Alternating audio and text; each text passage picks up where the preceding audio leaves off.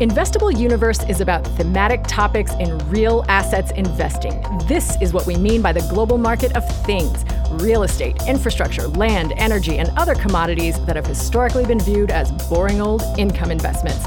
But take a look at the shifts underway in these asset classes, from industry disruptors to new investors to emerging markets to geopolitics, and you'll find these assets are very interesting. We'll talk about private equity, venture capital, corporate VC, sovereign wealth funds, listed markets, crazy startups, some old guard investment firms, some maverick entrepreneurs, and some paradigm-shifting technologies. One thing is certain: no corner of the global market of things will be left untouched by the changes happening right now, and that's what we talk about on this podcast.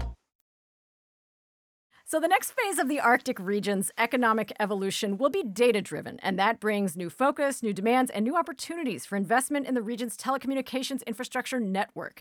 Digital real estate, whether above the ground through data centers or cell towers or under the icy surface of the Arctic Ocean, will be key to powering almost every other industry in the region.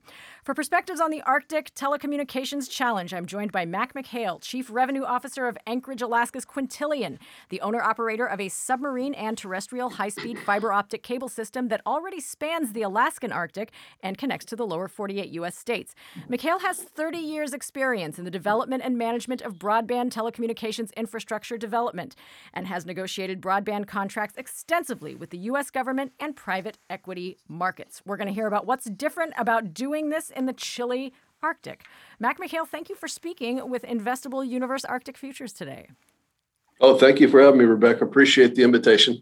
So look forward to the talk. This is going to be a great conversation because this is just it's incredible. So what do you think is the estimated dollar value of the Arctic telecom infrastructure market? If you could that's a really complicated question. Let me speak first to what we see as the U.S. Arctic, and we look at that market as about a $2.5 to $3 billion market from our perspective, and our perspective includes essentially fiber infrastructure, microwave infrastructure, satellite, data centers, and so on. So we're looking at about a $3 billion opportunity, but the Pan-Arctic region is much bigger than that. I mean, it involves 8 countries, large land mass, and lots of different opportunities for data centers and so on. So if I were to have to put a price tag on it, I'd say you're talking about 8 countries with Russia, Canada, Denmark, the U.S., Iceland, Norway, Sweden, and Finland, all making up that Pan-Arctic population, so to speak. That's about a $500 billion economy annually. And we're thinking that, the infrastructure related to communications, broadband, data centers is probably in that 25 to 30 billion range, but growing. And the growth drivers are, essentially sea ice is melting. Commercial routes are opening up. There's exploration for natural resources in the area. And of course, there'll also be, I think, a rush to building shortest route, low latency networks between Asia and Europe through the Arctic and specifically through the North American Arctic. Wow. So so those are incredible growth drivers, obviously very compelling, geopolitical, larger secular drivers. What growth rate do you expect to see over the next, let's say, decade? Well, we're looking at, I've seen some studies from Guggenheim and so on that basically talk about on the Pan-Arctic region investment up to $1 trillion over the next 15 years. Wow. With 750 billion of that being identified projects today and another 250 billion expected growth. So, but I think there's a confluence of things going on here, which is not only terrestrial and subsea data, but also data from space. Yeah. And that's where we see, a real opportunity. So when you look at, where does the infrastructure stand today? Where would you put it in terms of overall development? I'd say that it's likely it would be considered a moderately developed infrastructure. That's because we're talking about very unique challenges in the Arctic. Sure. Right. So those challenges include climate, the landscape, density of population, lack of roads, complex permitting process, and all of those things kind of add up to significant costs. Sure. So, the message there is, if you're building infrastructure in the Arctic, do your planning, do your homework, understand your cost, understand the challenges that you're going to have. Mm-hmm. And at the end of the day, it is going to cost you a little bit more than, say, building in a lower 48 region. Just to give you an anecdote, in Alaska alone, there are 300 communities that are not connected by a road in any way. Uh-huh. Everything that happens in those communities happens with a boat, a plane, or a snowmobile. So very, very challenging environment. So that when you go to when you begin a construction project on like telecommunications infrastructure, is it possible to sort of leapfrog into that construction when you lack roads or traditional like the traditional infrastructure type implements? Well, again, I think it takes proper planning. I mean, if you target an area to expand, so we're looking at expansions that include, expanding from our existing fiber network to other areas around the state of Alaska. But also, and I'll come back to this, we're also looking at expansions that will basically utilize Alaska as kind of the bridge between Asia and Europe as well. So. We're not just focused on the internal communication infrastructure in Alaska, but also a more global picture. Mm-hmm. So come back to the essence of your question again. I'm not sure that I answered it, and I'd like to.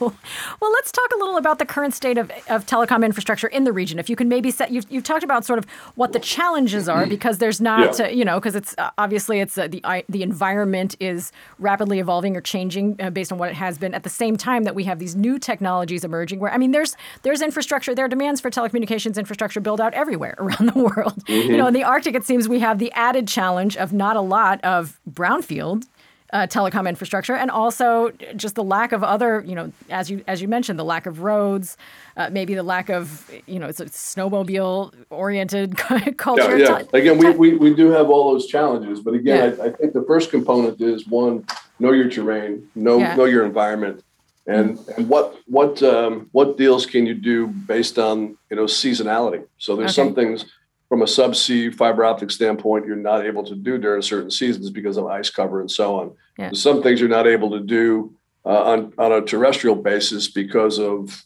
sensitive tundra and environmental issues like that. But an example of something we did during a kind of a down season was we have our fiber optic infrastructure that spans from Nome in the Seward Peninsula up the Northwest Arctic and across the North Slope of Alaska. It's about a 1,200 mile network.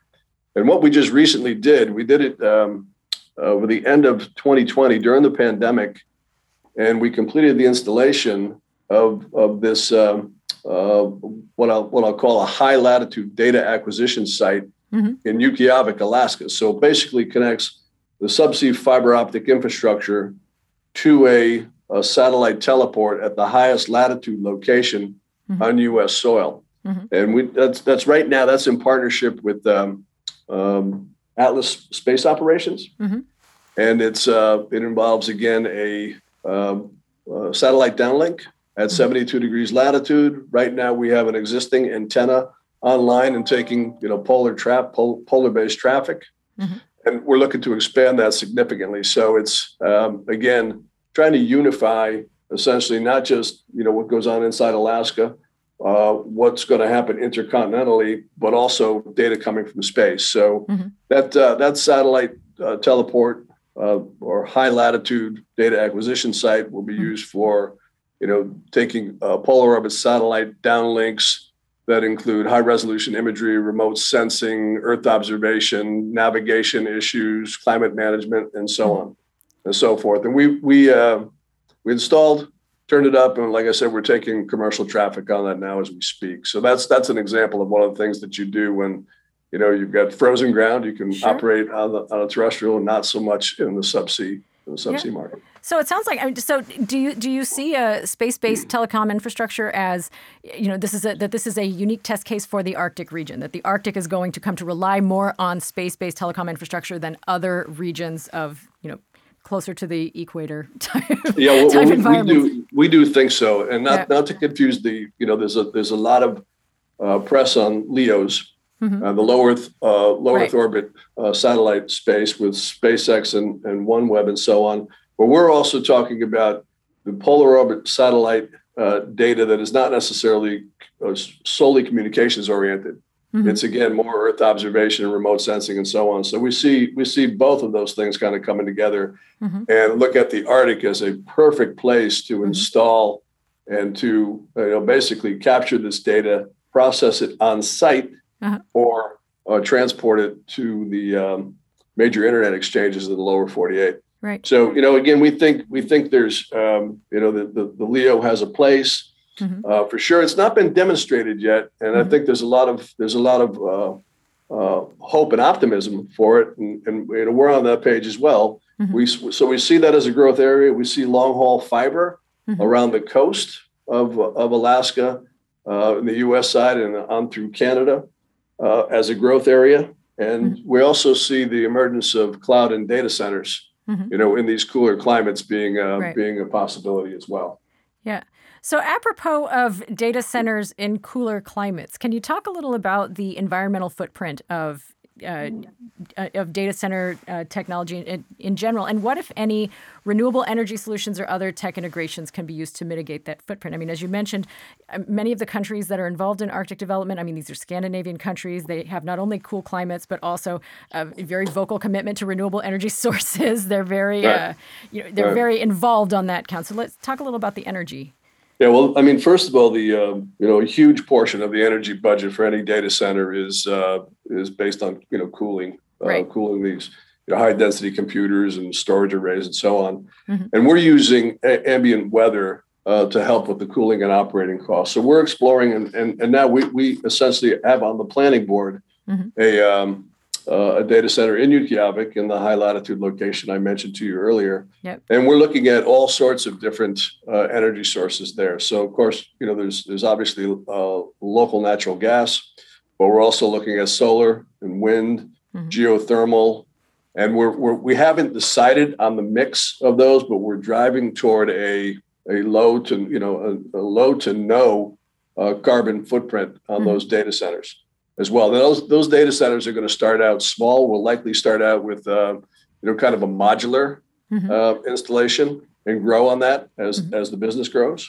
But again, it is it's a very interesting environment for emerging data centers. I mean, you're seeing growth in that area all over the world. Iceland and Norway are perfect examples of that. And they're using those green energy sources to good use, and both hydro, solar, geothermal, and so on. So, we think there's once we start seeing the commercial routes through the Arctic open up, and broadband avenues as well, connecting Asia to Europe through the North American Arctic, you're going to see more fertile ground for data centers.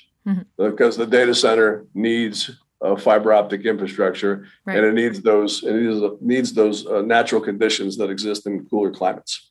Right. So, and just mention a little. You mentioned modular data centers. Do you think that, given the sort of newness of the environment and the need for sort of like a fast infrastructure build out in this kind of difficult climate, that you'll see more of a trend toward building these smaller / modular data centers in these? We think so. We think that it's a great way to seed an area and to basically go in at a lower cost. Sure. And with more of a manageable infrastructure than do a 40,000 square foot data center, build it and they will come. Those days are kind of over. And being a longtime telecom vet, I've been down those roads. So we're going to look at having the infrastructure in terms of actual land that we need to expand, but we will grow the infrastructure incrementally in terms of the data center fabric and cloud exchange. So let's talk about current investment trends in Arctic telecom infrastructure. Are you observing heightened interest from private equity funds? Is this venture capital driven? I can imagine that sovereign wealth funds, which have been wildly interested in digital real estate in recent years, might be taking a look at the Arctic. What are you seeing? Yeah, we are owned by a private equity firm out of New York, Cooper Investment Partners, as well as Alaska Native Corps here in the state of Alaska. And there are lots of discussions going on within the private equity world, folks trying to really understand doing business in the Arctic. But we're seeing, again, the increase is going to really be driven by interconnecting three major continents: Asia, North America, and Europe, with broadband, complemented with opening sea routes and so on. So I think that you're going to see more and more private equity firms that are interested in leverageable infrastructure, looking at these things more and more and more. So there's also government and military applications through there as well. And I think that we're looking at and keeping an eye on what's going on to support our military efforts, and whether that's connecting bases, providing ground station capabilities, that kind of thing. So that will all be a continuing process, and it'll be a driver, I think, for growth for years to come. So again, I think we're seeing some proof in places like Iceland. With their data center growth and things of that nature. And that can be, that's driven by location, driven by climate, it's driven by having access to fiber optics. And certain communities of interest vectoring all to a point, which again is where we're thinking our northernmost site will be a landing point for all of that data. So again, just to reiterate on the data centers, building data centers with 100% green, sustainable energy, having a skilled workforce, having a developed IT community, and all good ingredients to see the Arctic regions seeded and continue to grow. Sure. So are private equity investors, do you think, or in your estimation or your experience, are they hesitant to jump into the Arctic region too quickly because of the government/military considerations, maybe because of the environmental considerations? It seems like there is, to an extent, there could potentially be reputational risk if you invest and it goes wrong, or you find yourself on the wrong side. You don't want to be associated with a project that fails or doesn't isn't properly. Well, I think everyone's in agreement that the ice is melting. There is which is opening commercial routes and making some improvements there in terms of the shipping industry with economies there. Lots of signs pointing to the Arctic's going to open, and once we unlock some of those those resources because of the changing climate, we're going to be unlocking a potential that hasn't heretofore been really addressed. So looking forward to that. I think there is a ton of opportunity. I think there's more than we've ever thought. Sure. And again, that's because of the confluence of space to ground communications, and that's going to be even more of a driver than any of us think. I think. If you ask folks 10 years ago what the demand looked like for just internet overall, right. The most aggressive estimates would be an underestimate right now based on what's actually happened. And the pandemic has certainly amplified all of that and put a real spotlight on the need for, broadband connectivity as a way to, kind of link the globe. Yeah. Well, it's interesting because the Arctic has certain earmarks of an emerging market in the sense that it hasn't been investable previously. And yet the countries all involved in this space are, these are developed economies. These are wealthy economies. And so it's interesting. It's just interesting. It's an emerging market that's not, right? Is that maybe an accurate way to look at it? Well, it's an emerging market that's, like you mentioned earlier, it's difficult to operate in some of these environments, and it's not impossible. And again, I think the homework that one needs to do when looking at an investment is probably more thorough and less understood than in, say, the lower 48, some of these other developed economies you talked about. So I think there's some of that. Let's not put make an investment that doesn't end up panning out. There's also a lot of government money now in the U.S. at least coming into these rural areas to help support the build out of infrastructure. So we're looking to take advantage of that, but we also think that that's not a long-term we shouldn't look at that as a long-term viable source of funds. I mean, it's intended to address an outcome of the pandemic, essentially, I think, and it's good because it'll accelerate things. But once those assets are built, they've also got to be operated and maintained, and that's expensive in the Arctic as well. So all those things need to be considered. You need to go in with your eyes open and think big. Because again, I don't know that our company would be satisfied with just providing services in the U.S. Arctic. I mean, we're looking at our network as kind of a bridge or a gateway between two continents or three continents and to space. So that's what will make it, it'll bring volume to the network, which is, the value of the network is directly related to the number of participants on the network. So we need more and more subscribers on the network. And that's what we're driving to do. So you've got, it seems that among a small clutch of companies that have experience in the Arctic, Quintillion has quite a head start. I mean, you've been doing this for quite some time. Can you talk a little about your company history as well as, we mentioned in the intro that you have 30 years of broadband telecom infrastructure experience. Talk a little about what brought you to this region. Yeah, happy to. Well, what brought me to the region was, the challenge. And our CEO, George Trondreau, and I have worked in a number of different companies, typically growing or fixing something and that type of thing. Not usually the boring day-to-day management of a business, but usually something that's got a little requires a little energy behind it. So that was one. And I think it really boils down to the challenge. It's something different. It's and it certainly is. So we have been up and running on phase one of the network, which again, for the listeners, the phase one of our network is a subsea fiber optic network that spans from the Seward Peninsula on the west coast of Alaska up through the northwest Arctic, around the North Slope, and then drops down into Prudhoe Bay and the oil fields in Prudhoe Bay, and then down terrestrially through the center of Alaska down to the lower 48. So that has been up and running since 2017. We are continuing to, we have landing stations in Nome, Kotzebue, Point Hope, Wainwright, and Utqiagvik, and then down to Prudhoe Bay.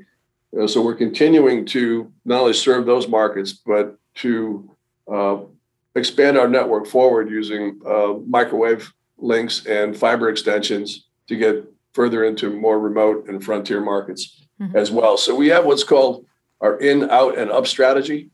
So the in is to go inward into Alaska, into the more remote areas and provide services to end users and businesses, schools, hospitals, libraries, and that type of thing. The out aspect is we're working on and planning for an expansion to Japan on the east side of our network with a branch unit back to Alaska. And we're also looking at a expansion to the west from our network in Aliktok Point, which is just north of Prudhoe Bay and the oil fields, and over through Canada, the Northwest Passage, into Greenland, Iceland, and then over to the UK. So that's essentially the out aspect of our strategy. And the up aspect is, as you can guess, from that location I mentioned in Utqiagvik at the high latitude data acquisition site, we will connect to polar orbiting satellites, and we're doing that today, right now with Atlas Space Operations. So that's essentially the strategy. The in, out, and up. We've been operating on a self-funded basis since 2017. So great investors behind us, and always looking for new opportunities to expand and to bring value and economic prosperity and development to the region. Okay. Do you have a timeline for the phases of in, out, and up, or? We do, but I mean, there's some things that are still in flux, so it'd be better for me not to publish those dates at this point. But we've got some interesting things cooking, and we'll keep the press releases flowing on that. You know where to send it first, all right? Absolutely. Very good. So in terms of your expansion into new areas, does Quintillion work, for example, with a major data center provider? Do you hook up to like a like let's say I know that Quintillion had a deal with Equinix in Seattle earlier this year, hooking up to one of their IBX data centers, which I know they've also been aggressively expanding. Those. We're good friends with the folks at Equinix. We like their model. We essentially did a deal with Equinix where we said, okay, we've got the high latitude ground station teleport location, and we'd like to bring cloud presence to it. So we basically interconnected vis-a-vis fiber to our location in Yukiavik to the Equinix data center in Seattle. So that end users that whether they're delivering data from space or any other application can go ahead and look at the Equinix marketplace as a source for interconnection around the globe. And so we're very bullish on that opportunity. Sure. We think there's more deals like that coming. We think that when you look at polar orbit satellites and again, the manufacturing costs. I mean, the supply chain, right from manufacturing costs to up operational dropping data is about a $380 billion business right now, and growing more and more so. So we think that's really where it's at for us. I mean, that's kind of a sweet spot, and we'll try to take advantage of that. The other is the oil and gas industry. They're showing interest in data centers close to their operations for a lot of obvious reasons. And so there's an opportunity there. We do have an infield network that provides support to the oil and gas industry here in Alaska. And then, I don't know if folks realize this, but, the nearest internet exchange from our space station our ground station in Yukiavik is 1,900 miles, which is essentially the same distance as Phoenix to DC. Wow. And Alaska is a massive state. It's two times the size of Texas, 600,000 square feet, and we've got to get more internet infrastructure, fiber infrastructure in the U.S. Arctic, and propagate that throughout our other expansion plans as well. Absolutely. Well, you mentioned that part of your company's strategic expansion plan involves connecting 3 continents as well as space. And when I think of ambitions on that scale, as well as the dynamics that are already taking shape throughout the Arctic, I think potential geopolitical fault lines. So I wonder if you can say anything about the kinds of geopolitical issues that may be arising in terms of telecom infrastructure development in the Arctic, and how you think those are going to be addressed, not necessarily how Quintillion is addressing them, or maybe asking for if you can diplomatically answer a question on the geopolitical issues. Yes, I'll give it my best shot. So we are keenly interested in those issues, and we're seeing there's let's say the U.S. government is really looking at refining our Arctic strategy, our Arctic security strategy. There's lots of different players moving around in the area. And again, sea lanes will open up, commercial routes will open up. There'll be new avenues of approach. So we think that there's issues in national defense, strategic resources, and really commercial sea routes. And on the national defense side, as the ice melts, there's different avenues of approach, right? So that's an obvious one. Our existing early warning system is really outdated. And so we're working with various entities to, highlight that and offer to fix that if broadband is a component of that fix, which we think it is. But, bottom line is, if you can't communicate in that area, you can't coordinate, you can't deter, and you can't compete. So we think there's, national defense issues here that, we're just going to continue to make sure that, those particular entities and buying centers know that we exist and that we're open for business, and we're flexible in terms of how we build our network, both for commercial purposes and for government and military purposes as well. The strategic resources. We all know oil and gas exists, but there's also minerals and metals and so on, and other sources that there's going to be discovery, development, and extraction of those. So that's another one of those issues, and doing it responsibly, and doing it with full cooperation, is an important thing. I mean, for communications, for the Internet of Things, for various security protocols and things of that nature. The third is, the opening of new commercial sea routes, which, where we were previously ice free. I mean, I think some estimates are saying there'll be, no ice by 2040. I don't know if that's true or not, but there's certainly happening where there's less and less now, and we're observing that all the time. So again, to wrap it up, we think having fiber on our northern border and through the Arctic is a good thing from a national security standpoint, national defense, the extraction industries, shipping industries, and the data center industry as well. So what kinds of investment treaty issues, for example, the Arctic Investment Protocol, I'm thinking, affect infrastructure build out in the Arctic? And how do you think companies can best work within those parameters, or investors for that matter? Well, I looked at the Arctic Investment Protocol, and I can't find anything I don't like about it, to be honest with you. I mean, it basically says, let's kind of combine sustainable economic development with respect for local populations and cultures. Right.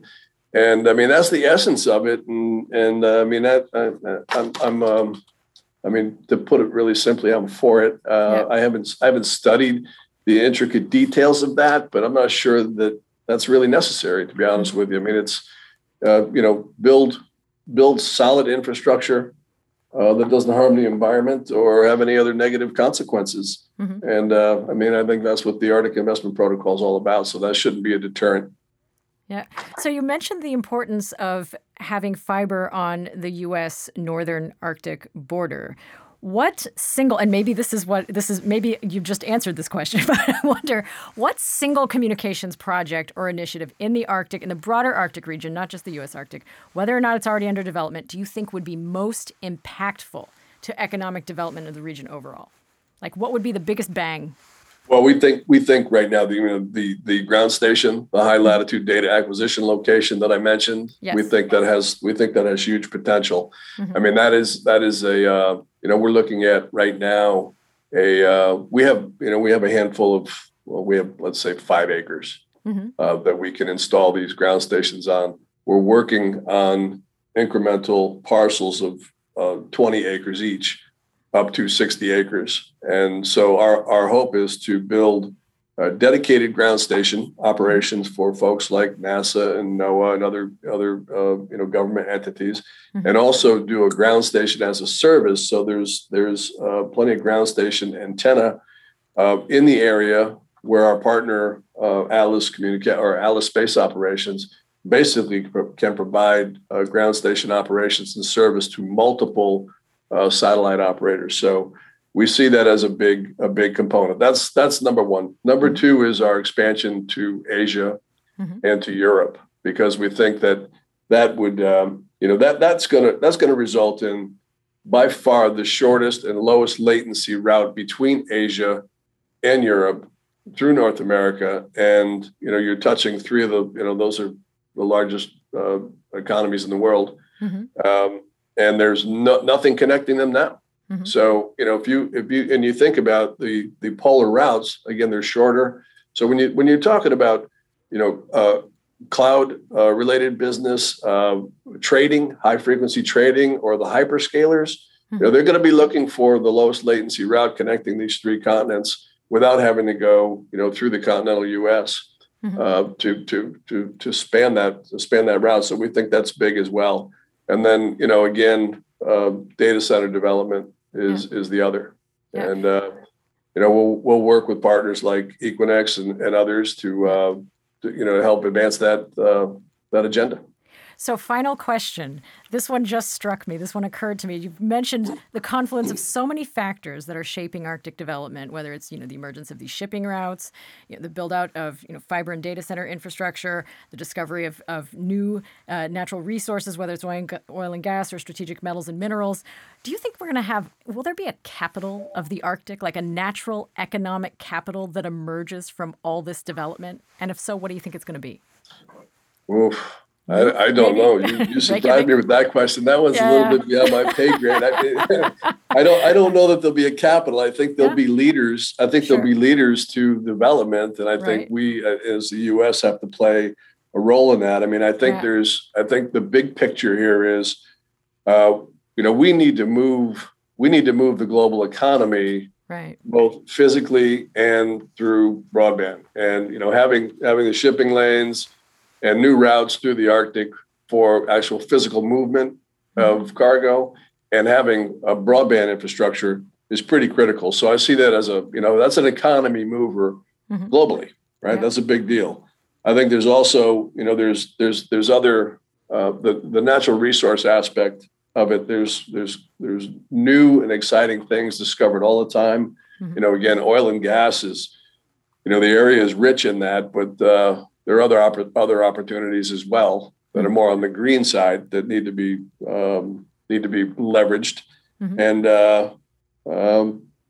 basically, the whole green energy, which I'm kind of dwelling on that point right now, but I mean it's out there. There's geothermal, hydro, solar, all types of energy sources to power data centers and fiber optic infrastructure. So we think there's long-term investment opportunities in the region. They're not for the faint of heart. It's not going to happen in weeks and months. It happens in years. But it's a process that we need to continue advancing. Absolutely. Any news coming down the pike from Quintillion that you'd like to share with our listeners, that you can share with our listeners? Sounds like you might have some press release worthy news before too long, but before too long, we had an interesting start to the year. We had a couple of nice deals come together for us. An important partnership with we have wholesale agreements with pretty much all of the cable and phone company operators in Alaska, where we actually provide service. So TelAlaska, Alaska Communications, DRS, Leonardo, Aztec Communications, which is a co-op up on the North Slope, and GCI. And we just announced that deal with GCI at the beginning of the year. We announced the rollout of the high latitude data acquisition earlier this year. We did a seismic monitoring and sensoring project with Sandia Labs earlier this year, and we've got a lot of things on the drawing board. So there'll be more to come. Hopefully, you'll have us again. Yes, absolutely. I sure appreciate you having us, and hope the listeners enjoyed and got something from the conversation as well. Absolutely, anytime. So Mac McHale and Quintillion bringing connecting the top of the planet to the 21st century, or maybe the other way around, connecting the rest of the planet to the Arctic. But you're at the very forefront of it, that's for sure. Thank you so much for speaking with Investable Universe today. You bet. Thank you, Rebecca. Bye-bye. Thanks a lot. That's all we got for Investable Universe this week. If you liked what you heard, share the link, check out the site at investableuniverse.com, or pitch us for future episodes. The address is editor@investableuniverse.com. My name is Rebecca Darst, and you'll hear more from me next time.